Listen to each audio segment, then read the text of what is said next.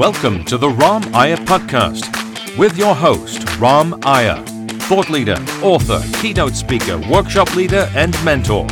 Listen to his engaging conversations with experts from across the world and his personal insights that will help you create a better life, become more successful, and achieve your personal greatness.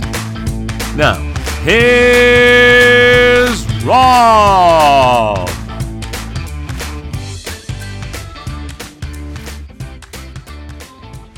Welcome to Business Thinking Radio. I'm Ram Iyer, your host and president of the Business Thinking Institute in Princeton.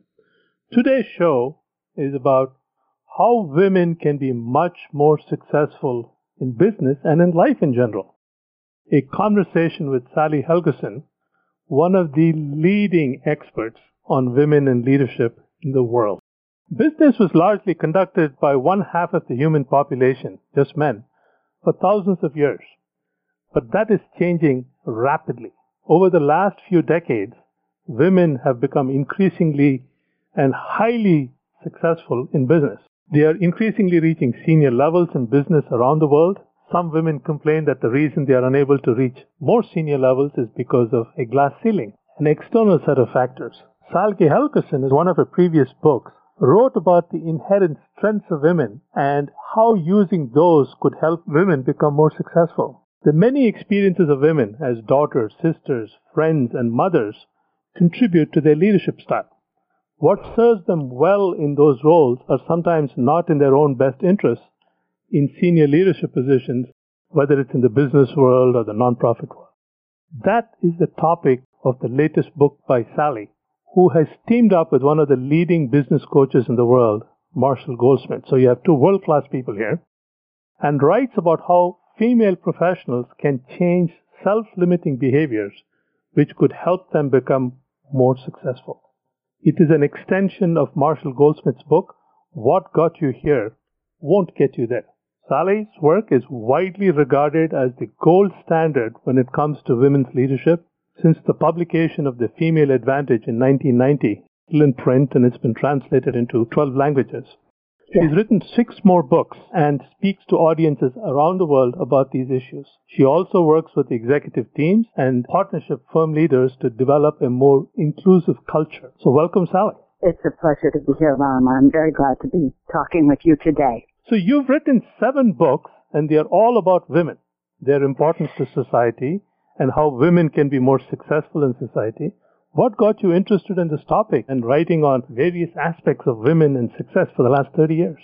The topic really rose out of my own experience. In the 1980s, I was in corporate communications, mainly as a speechwriter.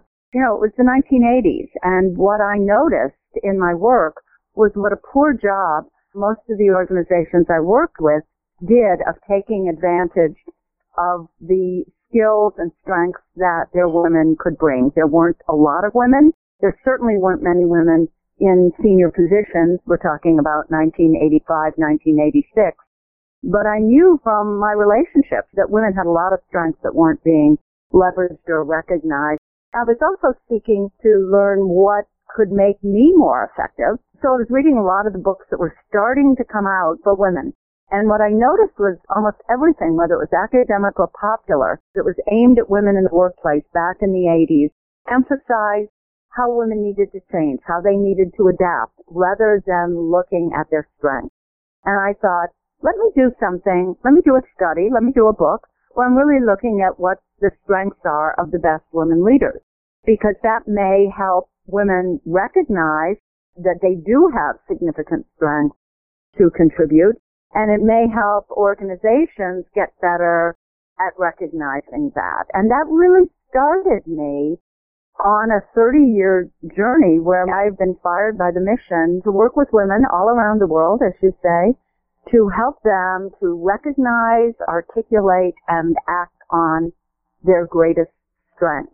The result of that research that I did was the book, The Female Advantage, Women's Ways of Leadership, which was the first book published that looked at what women had to contribute rather than how they needed to change and adapt. And I think the timing was good, 1990, for that kind of message. And that set me off. So my career, the other books I've written, the workshops I've delivered all over the world, my speaking, and coaching has all come about as a result of that. But it was really just me acting on what I saw in the workplace and trying to address it. You are quite a visionary because human nature is, if I need to become better, I need to add something else to the repertoire. Yes. It's something that I'm missing, okay? Yes. And if I screw up, it's not my fault, it's somebody else's fault. Right? Well, if you're a man, you might think if I screw up, it's someone else's fault. But one of the challenges for women is if they screw up, they often take that very hard and become very hard on themselves. So that's another thing we're trying to look at in the book, How Women Rise, is getting past that. But you're exactly right. That feeling that we all need to become different in order to succeed can lead us in a lot of difficult directions. And really, it's more a matter of being able to emphasize what your strengths are and bring attention to them and act on them. That's what's really going to position you well. There are 2 points that you bring up. One is you can succeed being exactly the way you are with certain inherent strengths that you have. And people often ignore that and they think, I need to go get something else in order to succeed. That's exactly right. You need to be able to recognize and act on your strengths. The other side of that is in those strengths, there can be a shadow side to different strengths. So as you know your strengths, you also want to understand how those strengths that may have gotten you to where you are could potentially not position you as well in the future because they could become the source of, as you say, self-limiting behaviors. So that's what we're really trying to do. Marshall's template or central insight into the idea of what got you where you are may not get you where you want to go. It doesn't mean you need different strengths. It means you need to be stronger about representing your strengths and also understanding the potential pitfalls that could lie within those strengths. Somebody once asked me, what is the single most important attribute a leader must have? And of course, I started racking my brain saying I need to come up with a really good answer. And what came to me was a rather simple thing, which I think is the essence of your book. In order to be a successful leader, you need good judgment. You need to understand the context and decide whether, as you put it, your strength is truly a strength in that situation or it's actually a weakness.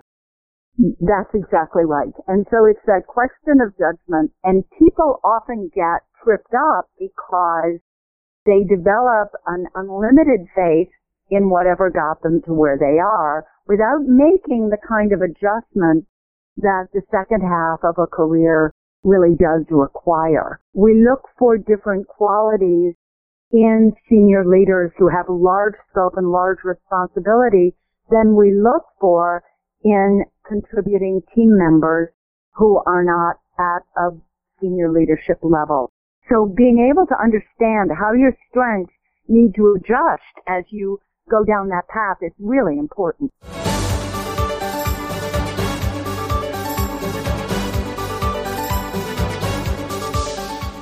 That got me puzzled as I was reading your book.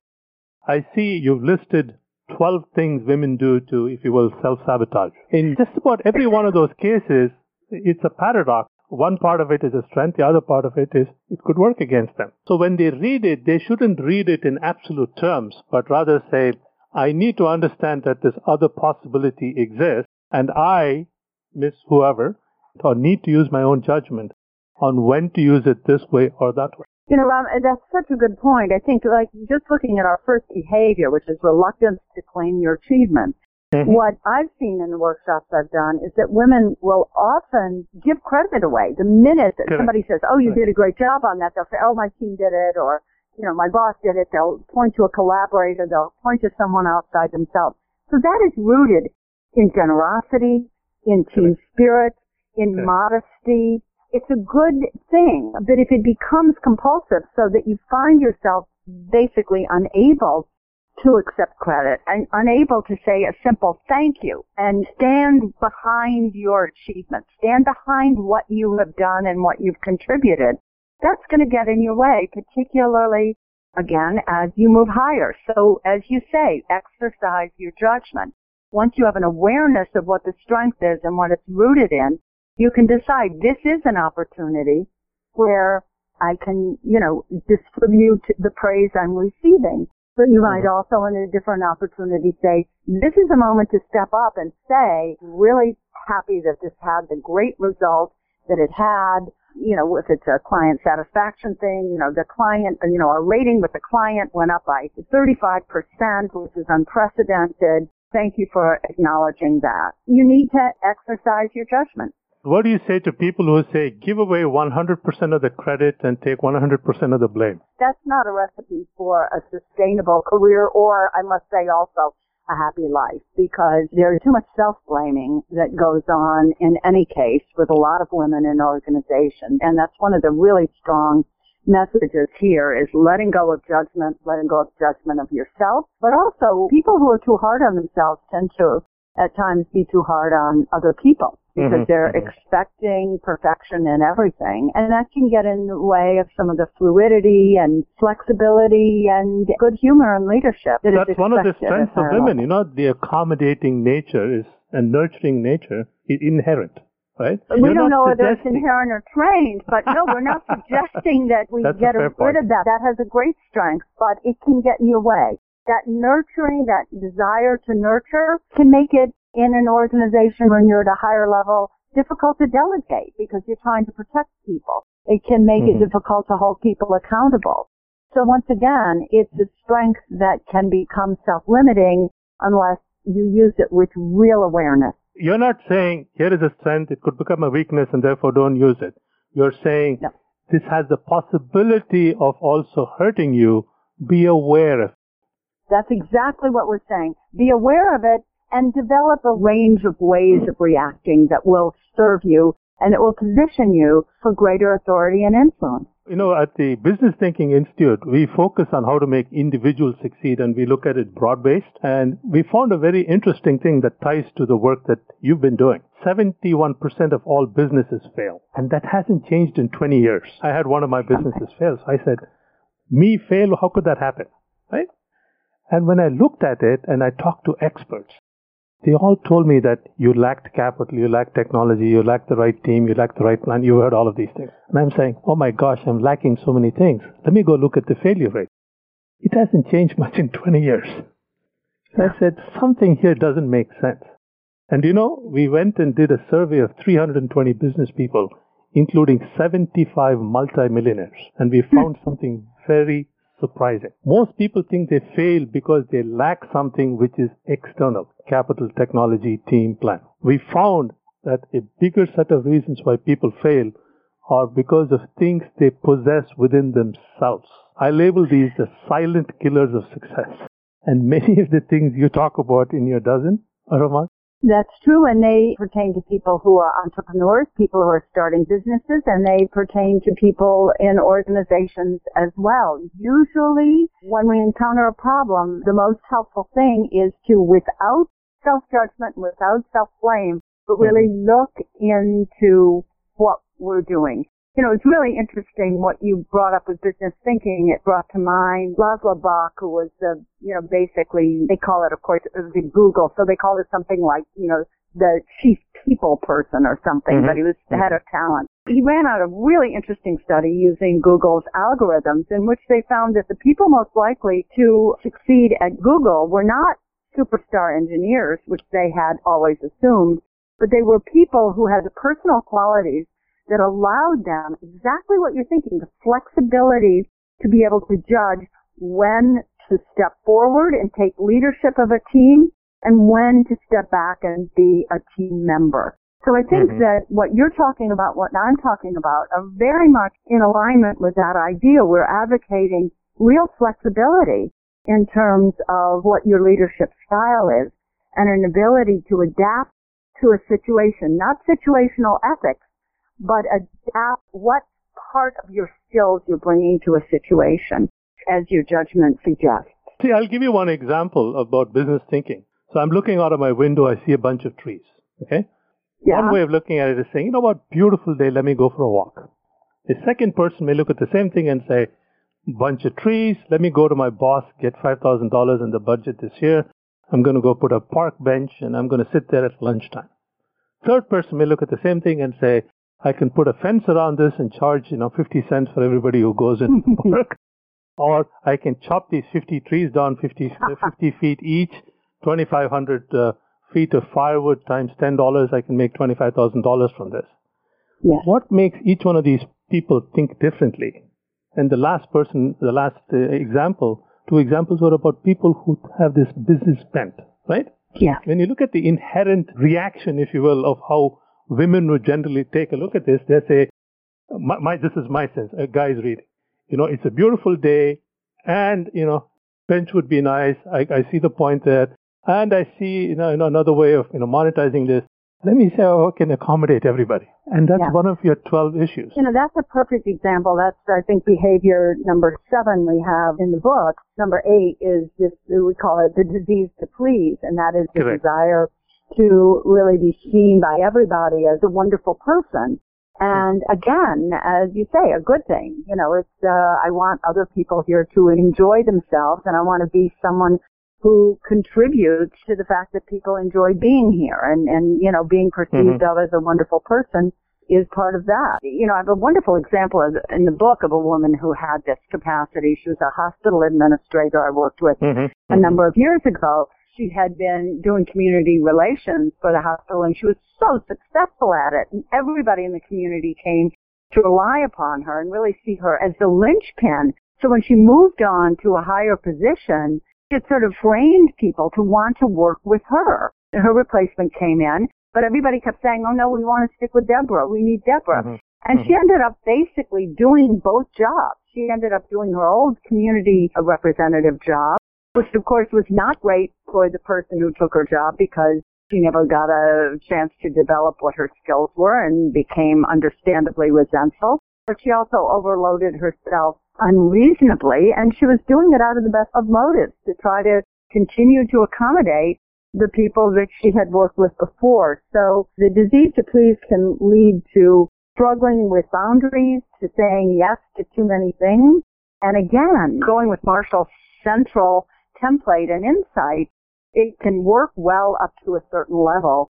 But as in the case with this hospital administrator, it can really get in your way as you move to higher levels where you have greater responsibility and broader scope. And what is the key message for women from that example of Deborah? The key message is that if you did a wonderful job of pleasing people in your prior job, that was a good thing. But now you're in a different job and you need to let that go.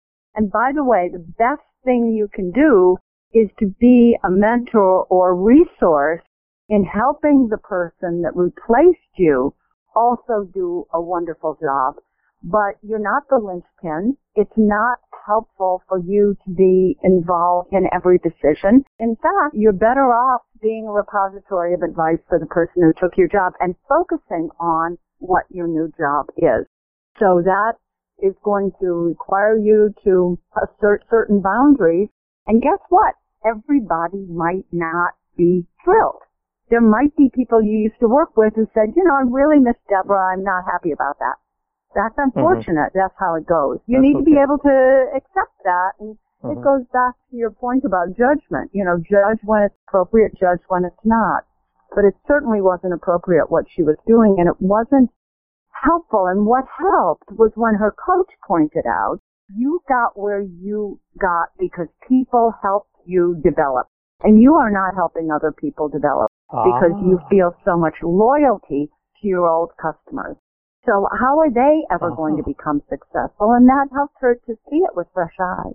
So basically, if I'm the one working under Deborah, help me develop to be able to do what you do. Don't do it for me. Yes, exactly. Because when you do it for me, one, you become ineffective, and two, you don't let me develop.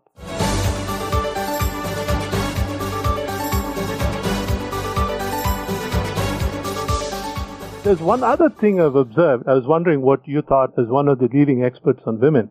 See, business thinking, a lot of people think, is all about being money-minded.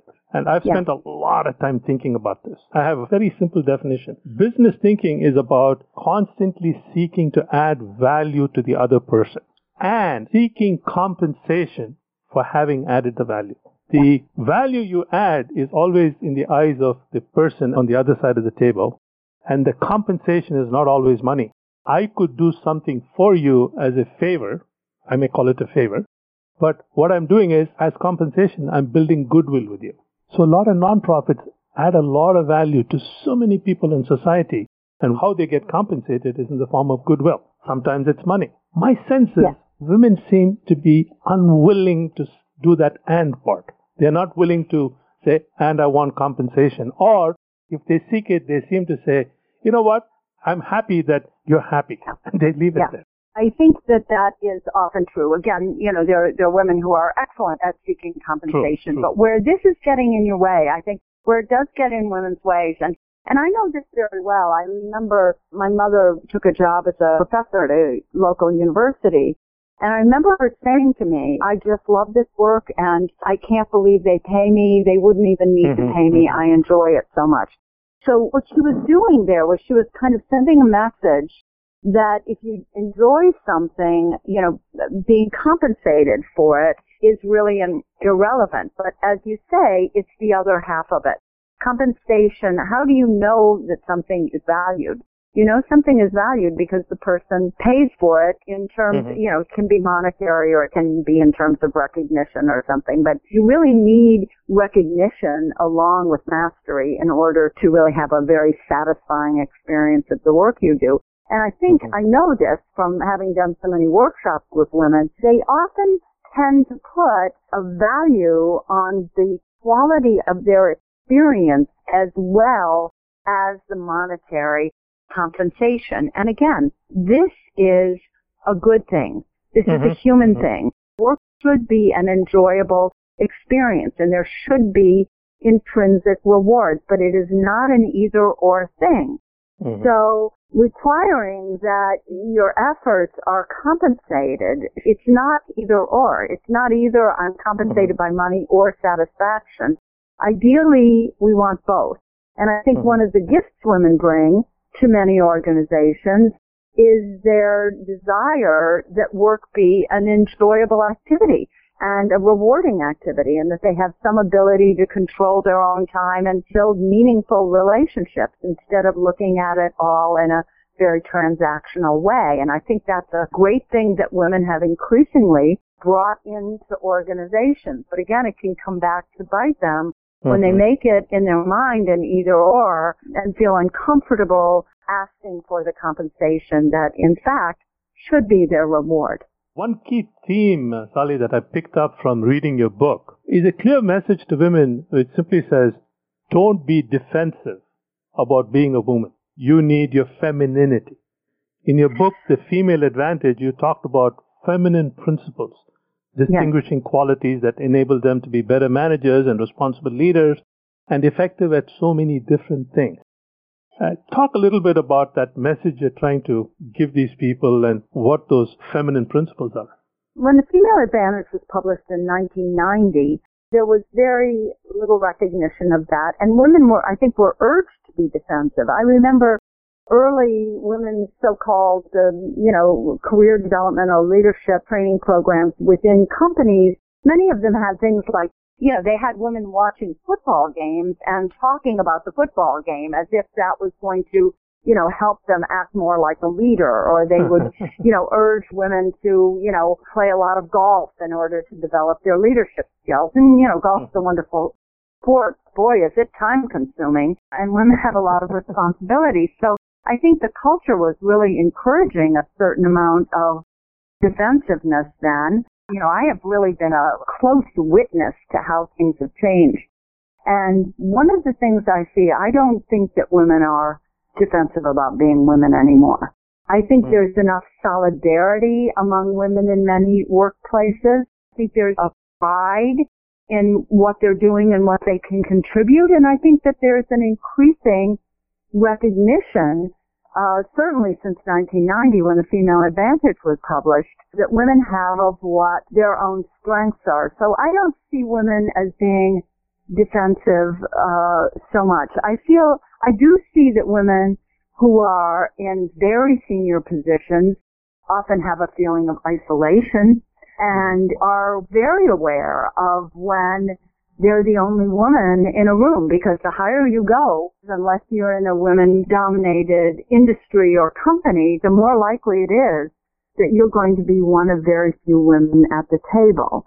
And I think that rather than feeling so much defensive about that, as they may have 30 years ago, the impact of that can be more a feeling of isolation, but also a feeling that, you're really on show. One phrase we use is role model hell, and the idea is that, women are constantly being looked at to be a role model for other women and to represent all women when they're in situations where there are not many women. That's a big burden for anyone to carry. I think you had an example of, the lady at Yahoo, right, who instituted some reform on maternity leave, but then she chose not to take it herself. Right, and that was a great example, I think, of this sort of what I call role model hell, where she instituted very generous maternity benefits when she took over as CEO, and then when she had twins, she, as CEO, decided to take a very short maternity leave, and people all over the country were beating up on her and publishing editorials about how she was sending the wrong message.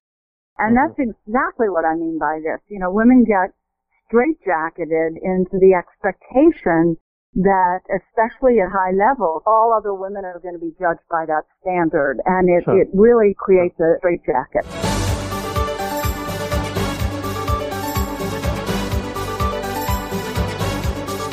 I don't know if you know this, a relationship expert called Barbara DeAngelis. I listened to an interview she had with Tony Robbins about 15, 20 years ago. They talked about the changing relationship between men and women. If you and I are walking into a building and I open the door for you, you could say thank you, or you could say, why would you open the door? I know how to open the door. I can get the door myself. And the moment I have one woman who says it one way and another who says it the other way, the next time I get to a door, I'm confused. Yeah, Should I open the door or not? Yeah.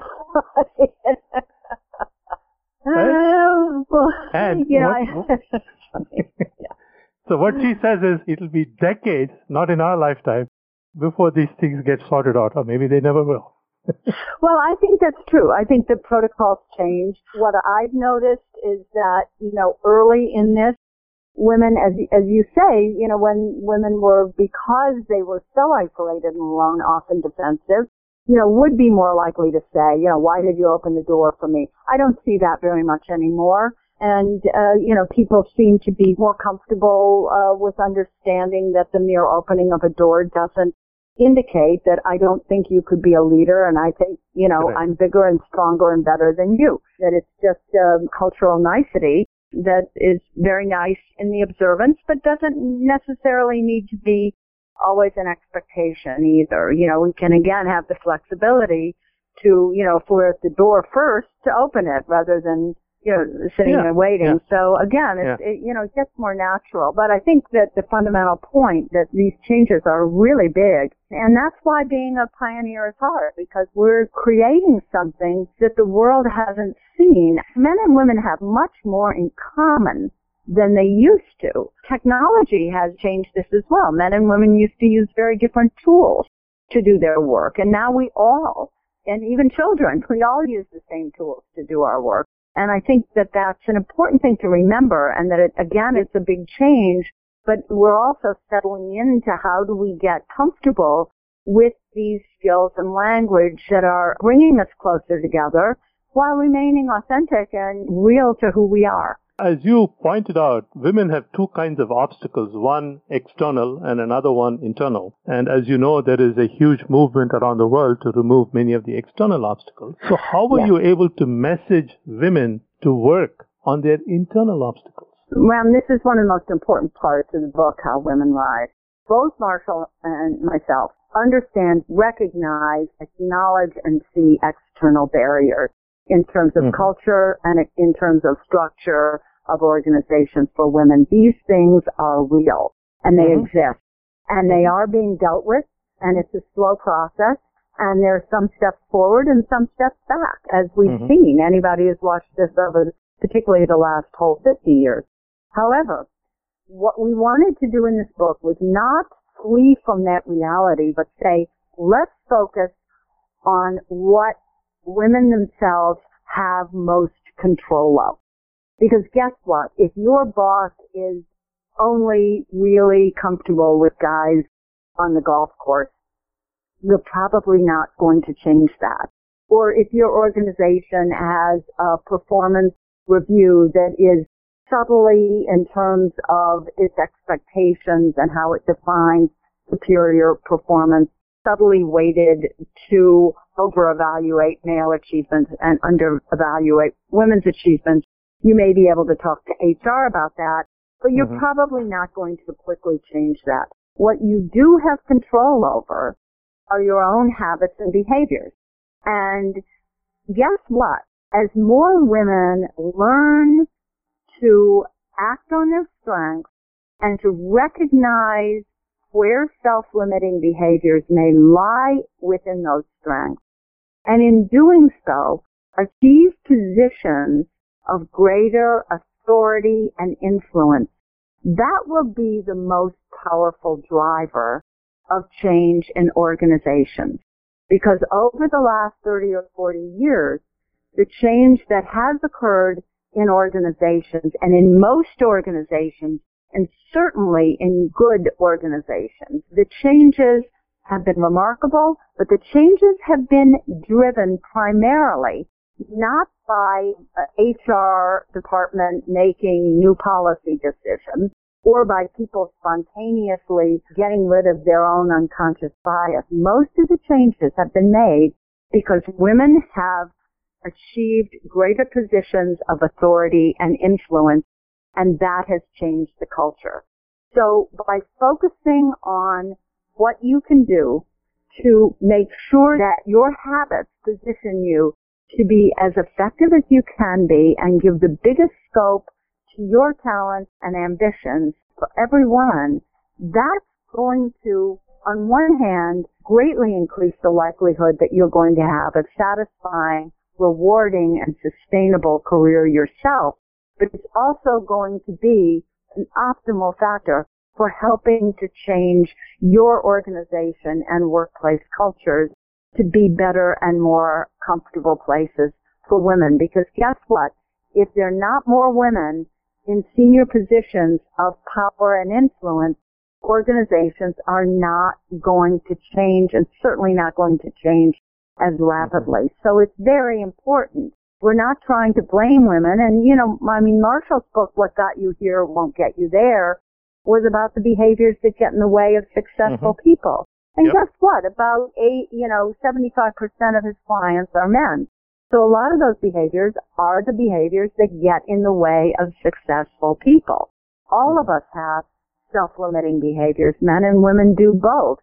But we, in this book, wanted to focus on the self-limiting behaviors that hold women back, because we feel it's so important for women to fulfill their potential as leaders. See, intellectually, Sally, what you say makes 100% sense. But humans, men and women together, are inherently lazy. They want the quick shortcut to success. You're saying, listen, there are certain external factors you don't control. Focus on controlling the factors that you have control over. Leverage your feminine strengths. Manage your feminine weaknesses. It's very intellectually right. But they're going, yeah, but you know what? If only there was no glass ceiling, I would get a lot farther in life. What do you tell those people? How do you get them to kind of right the rudder? I think when people are reluctant to make changes in their own habits and behaviors, it's usually rooted in a sense of being a little overwhelmed or not knowing where to start. And, if I have to change all these things, I don't know how I'm going to change them. And so it's one of the reasons in How Women Rise, we really focus on giving a very clear, helpful template that's based on decades of coaching experience for how people can begin to change their behaviors. And the first thing we advocate is starting with one thing.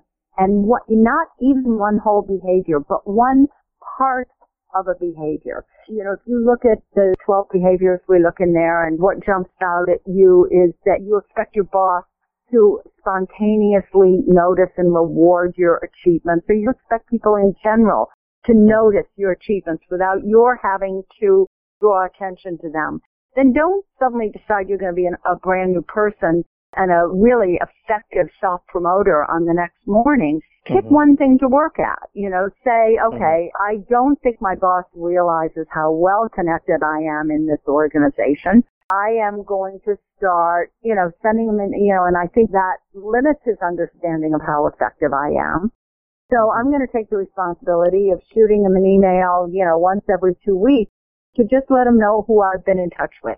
Take that one action. Yeah. If you find that, people, sometimes when you make presentations or share an idea in a meeting, people can't follow you, or they say, oh, you seem to be a little bit all over the place. What are you really trying to say? Or, your boss snaps at you, just get to the bottom line. Then you might think, I think I probably need to become more concise in my communications. Let me just start rehearsing what I'm going to say a bit to try to make it as concise as I can in advance, going into the 3 meetings that I have in the next week. So I think that when people are reluctant to make changes, it's because they don't know where to start. And really starting with one thing is important. And then the other thing I think that just makes this book invaluable for women is, the idea that once you've decided where to start enlisting allies so that you get feedback and so that you get support. For all the time I've been, doing this work with women around the world for the last 30 years, one of the most common things I hear is, a woman say, whenever I give a good idea in a meeting, it doesn't seem to get noticed. And then, half an hour later, some guy will say the same thing, and everybody goes, oh, Jim, what a great idea, or, write that up for me. And a woman say, I just feel like my voice is not heard. If that happens to you, before you go into a meeting, say to somebody, man or woman, look, this has happened to me a number of times in the past where I'll say something and it doesn't get noticed, and someone else says it and it gets picked up on. If that happens, could you at least notice it and let me know? Is this accurate? Is that actually happening? And often that person will then speak up and say, hey, Jill just made that point. That person is now your ally. You're right.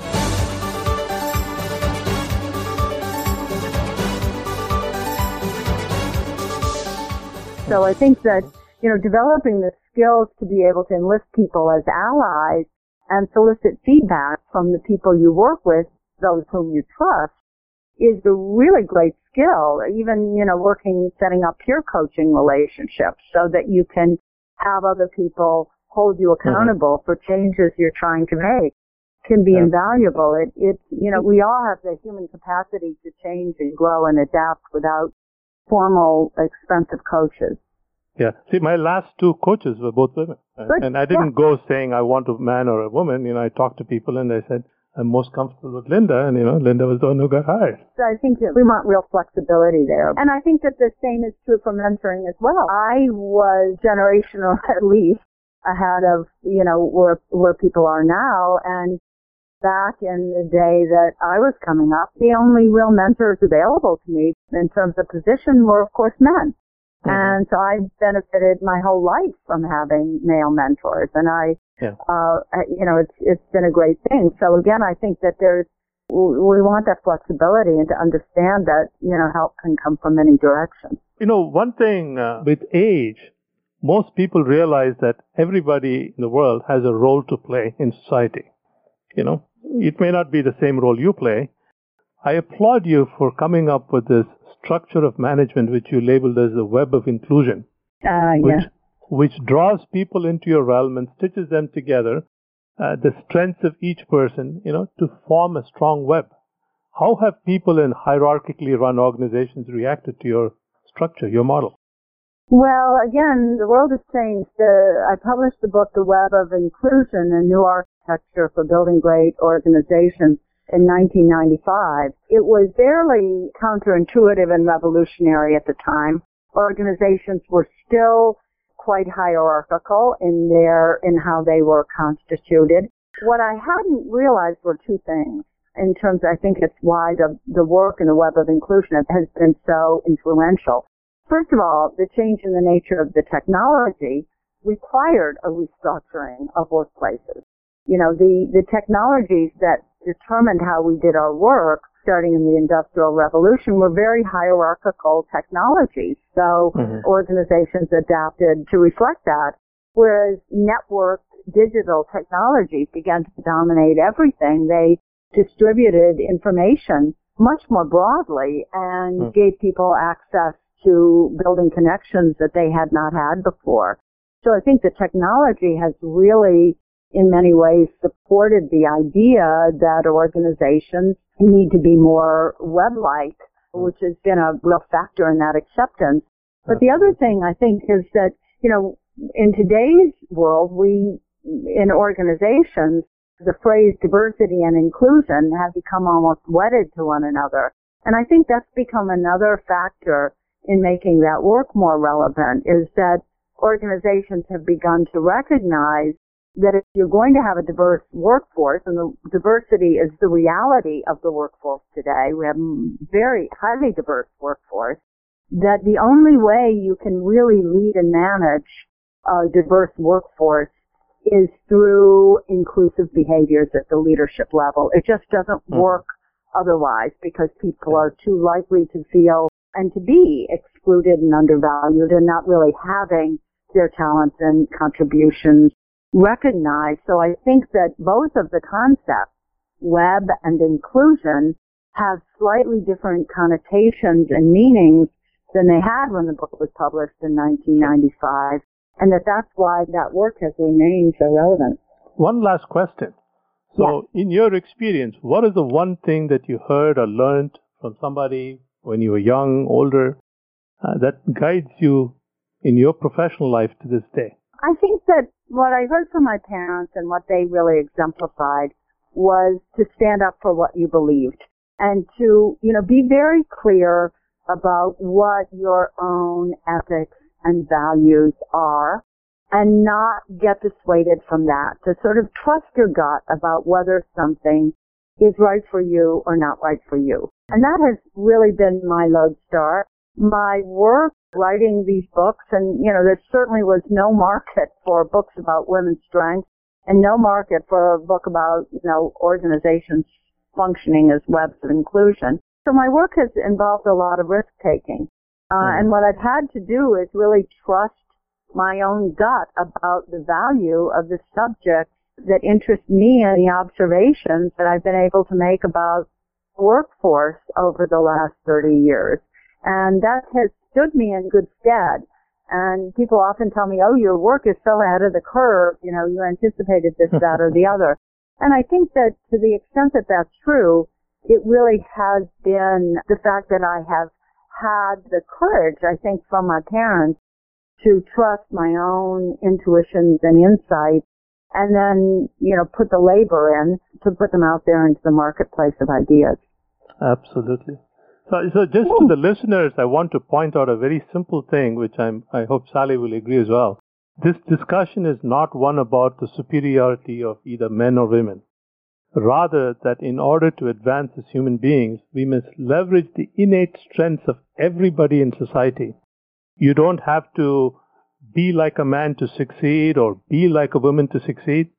If you're a woman, you can become more successful by leveraging your own femininity, and you can be a whole lot more successful if you build an inclusive web of women and men. That's Secondly, exactly right. The importance of judgment and context. What is a strength in one situation could be a weakness in others. So know your strengths, know your weaknesses, and most importantly, know your context so that you develop good judgment over time. Whether you're a woman starting your career or a seasoned executive, you will benefit from the 7 books that Sally has written, because she has a body of work on how women can be more successful, unlike any that I've seen. So you too can rise. Thank you, Ram. That was a beautiful summing up. It's been wonderful talking to you this afternoon. Absolutely. It's incumbent, on each one of us to build an inclusive web. Imagine a web of inclusion with 7.6 billion people around the planet. I think we've got one. Yeah. So Sally, many thanks for taking time to come on Business Thinking Radio. I enjoyed our discussion, and as I said, I would like a lot more time to talk to you. You're such an interesting person. I look forward to having you back as you glean more insights on how women can be more successful. Thanks for listening to Business Thinking Radio. If you'd like to comment on this episode, please send an email to podcast@businessthinking.com. This is Ram Iyer, signing off. Thank you for listening to the Ram Iyer Podcast. Every week, we bring you the thought-provoking and practical conversations to help you become better, smarter, and more successful, helping you achieve your personal greatness. All from the perch of Ram Iyer, the thought leader, author, keynote speaker, workshop leader, and mentor. If you want to comment on this episode, please email us at podcasts@mitramiyer.com. If you want to listen to previous episodes, please visit www.mitramiyer.com/podcasts. Or find the Ram Iyer Podcast on iTunes, Spotify, Stitcher, and wherever fine podcasts are uploaded.